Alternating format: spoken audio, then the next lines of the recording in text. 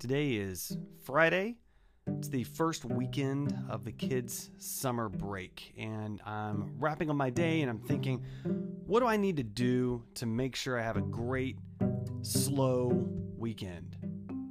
What do I need to think about?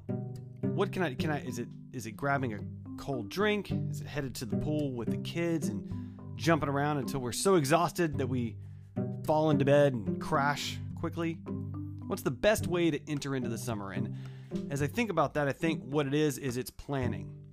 Planning for next week, planning so that I can hit the ground running, making sure that I'm ready for my next move when I'm ready to make it. And that way I can enter into this bliss of Friday night summer, ready to go, ready to enjoy my time and my family. I'm ready to slow down.